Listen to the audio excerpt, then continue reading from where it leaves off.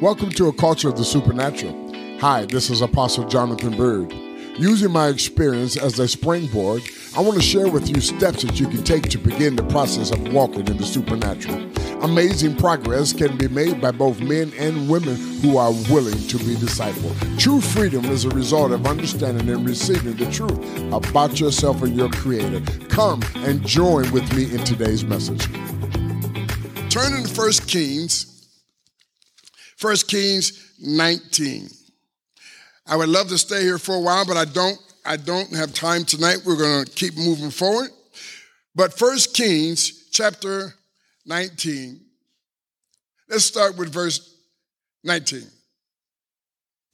So he departed from there, and he found Elisha, the son of Shaphat, who was plowing with 12 yoke of oxen before him, and he was with the 12. Then Elijah passed by, and he threw his mantle on him. And he left the oxen, and he ran after Elijah, and he said, "Please let me kiss my father and my mother, and then I will follow you." And he said to him, "Go back again, for what have I done to you?" So Elisha turned back from him, and he took a yoke of oxen, and he slaughtered them, and he boiled their flesh using the oxen's equipment, and he gave it to the people. They ate, and then he arose, and he followed Elijah, and he became his servant. Now, one of the most beautiful things about this story, and I don't have a whole lot of time to go into this story, but it was a day when power met potential. I want you to hear that. So that is what Apostle Saul was telling you at the end of all of this. This is what we want to have. We want to have supernatural power, and we want to have an intersection with your potential. Are you listening to me? So it was that day, it was on that day that Elisha could have said, "No, I can't do this. Can you come back later?" No. It was at that time that he had left one level and his opportunity to move into another level had come. And when the mantle of authority and a supernatural power had fell to the ground, he went and he tested it. And he went down to the Jordan, and he took that mantle, and he struck the water. And the Bible says the water went this way and that. Now, the water went this way and that all the way down the river. It just didn't have a little spot where it did. So what does that mean? That when he hit it with a supernatural mantle, the water became supernatural. And when it went over this way and it went that, all of those crops were supernatural overnight grown. Why? Because something touched it with a supernatural power. When you come up here and he calls for healing, you are being touched with a supernatural power. You don't come up here to test it. You come up here to embrace it. And when he went down to that river and he says, "Where's the God of Elijah? Where is that God who answers by fire? Where is that supernatural God at?" And he struck that water and it went this way and that, and I could see all of the farmers had 100-fold crops. Why? Because the water was charged with a supernatural power. Can you understand that? So, and once you begin to believe that in your head, you don't have to perform for it. You just go home, you lay your hands on your spouse, and you've been a nut for a long time. But tonight, power's about to meet potential. Are you listening to me? And then you just simply lay your hands on him and say, "Let him have it, Jesus." Why? Because the excellency of the power might be of him and not of you. You just got to have faith to believe it. Just believe God for it. You don't have to work it up. So God's kingdom has a culture. Please keep that in mind. God's kingdom has a what? God's kingdom has a what? A culture. And there is language in the culture. There's a lifestyle in the culture. There's a people group in the culture. And there is things to identify with the culture. When Apostle and I was over in Africa, there was a culture. We went to the store, they had cultural food. When we went to the church, people talked with cultural language. It was different. Do you understand that? So it was a culture. It was a lifestyle for them. It was how they lived. In fact, it was several, because it was a tribal. Monrovia is a tribal place where just a host of tribes originate in that place. So in 1 Corinthians chapter 15, verse 45 through 49, and the easy read version, these words: "Thus it is written, the first man, Adam, became a living being. The last Adam became a life-giving spirit.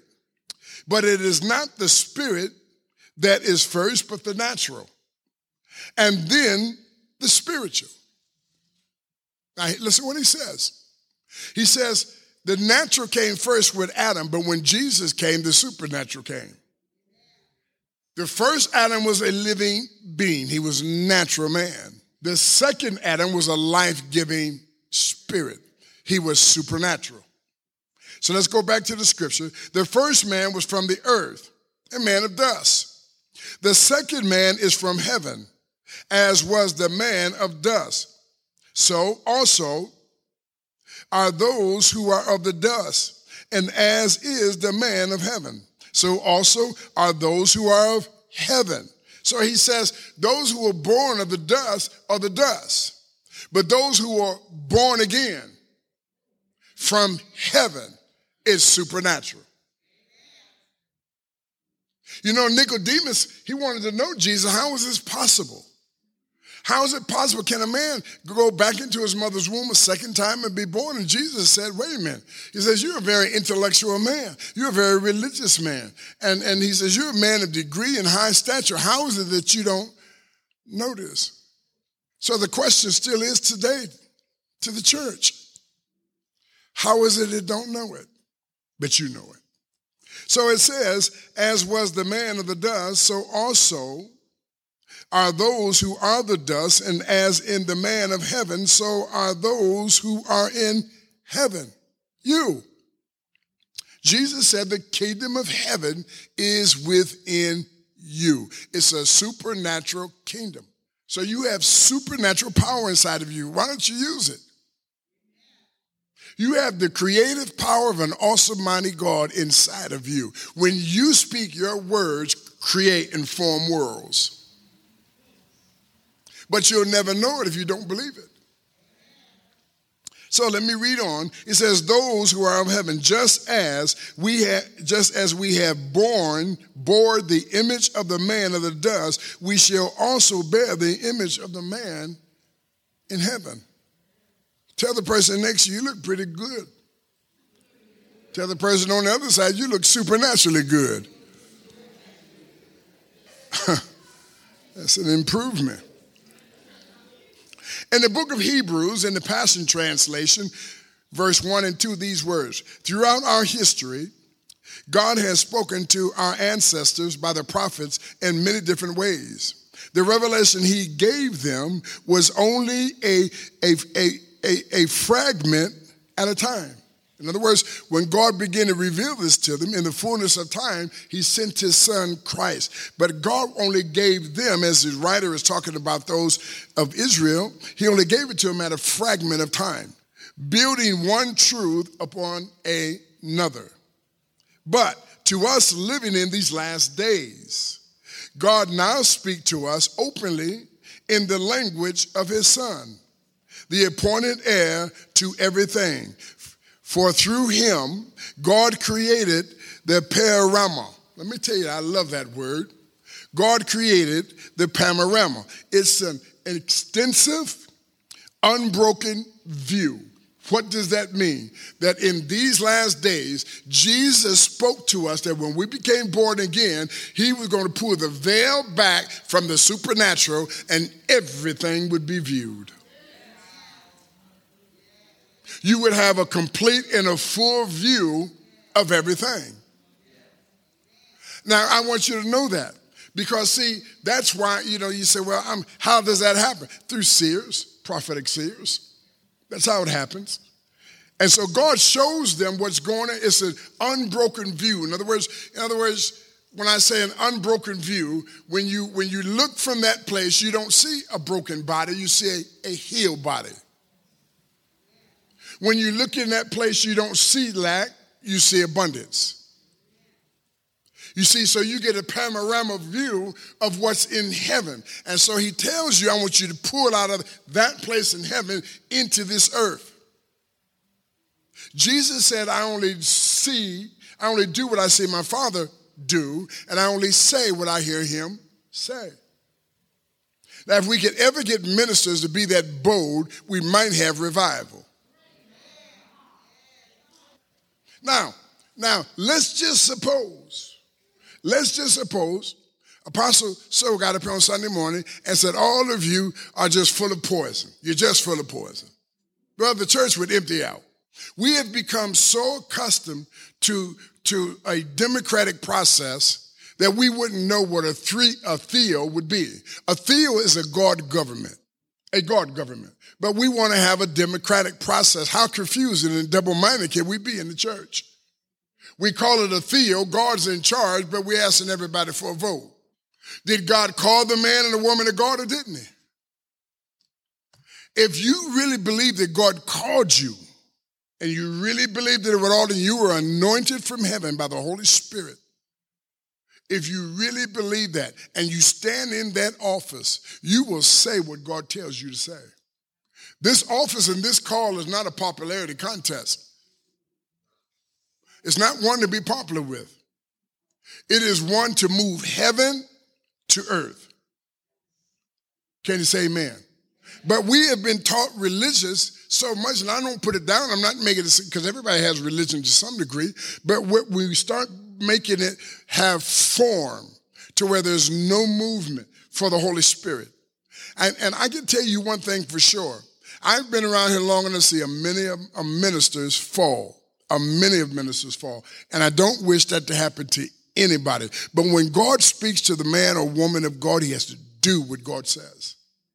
But see, people are just kind of strange. So let me finish reading.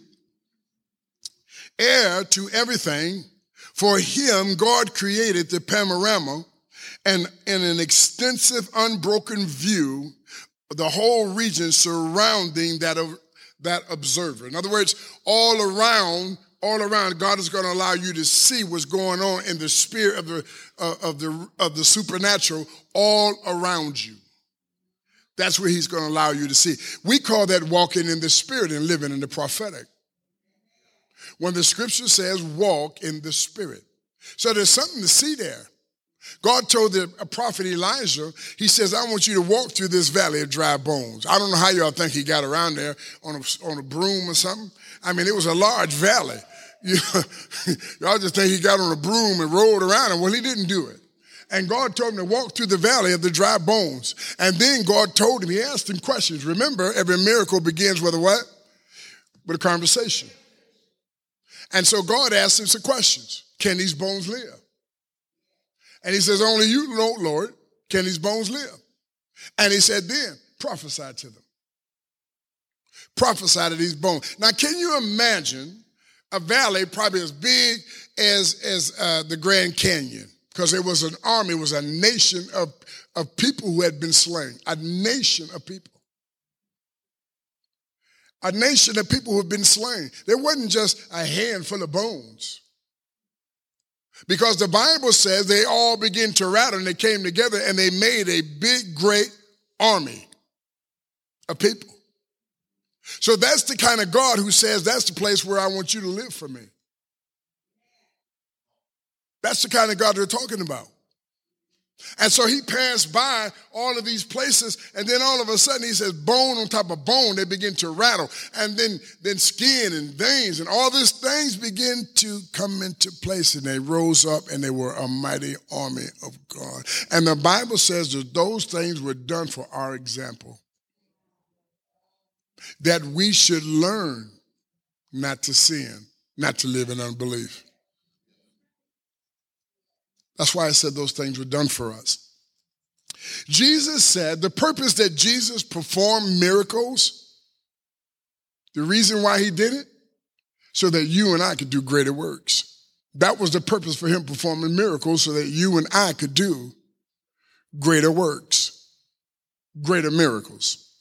In the book of Philippians 2:5 in the Passion Translation, these words, and consider the example that Jesus, an anointed one, had set for us, and let this mindset become your motivation. In other words, he said the supernatural should motivate you. It should cause you to action. I said the supernatural should motivate you, and he said this should be your mindset. It's like setting a pole in the concrete. It should be your mindset. You should be set in the miraculous. You should be set in the supernatural. You should be set in the impossible. You should be set in that. And then the impossible become possible to you, and it becomes your daily living every single day.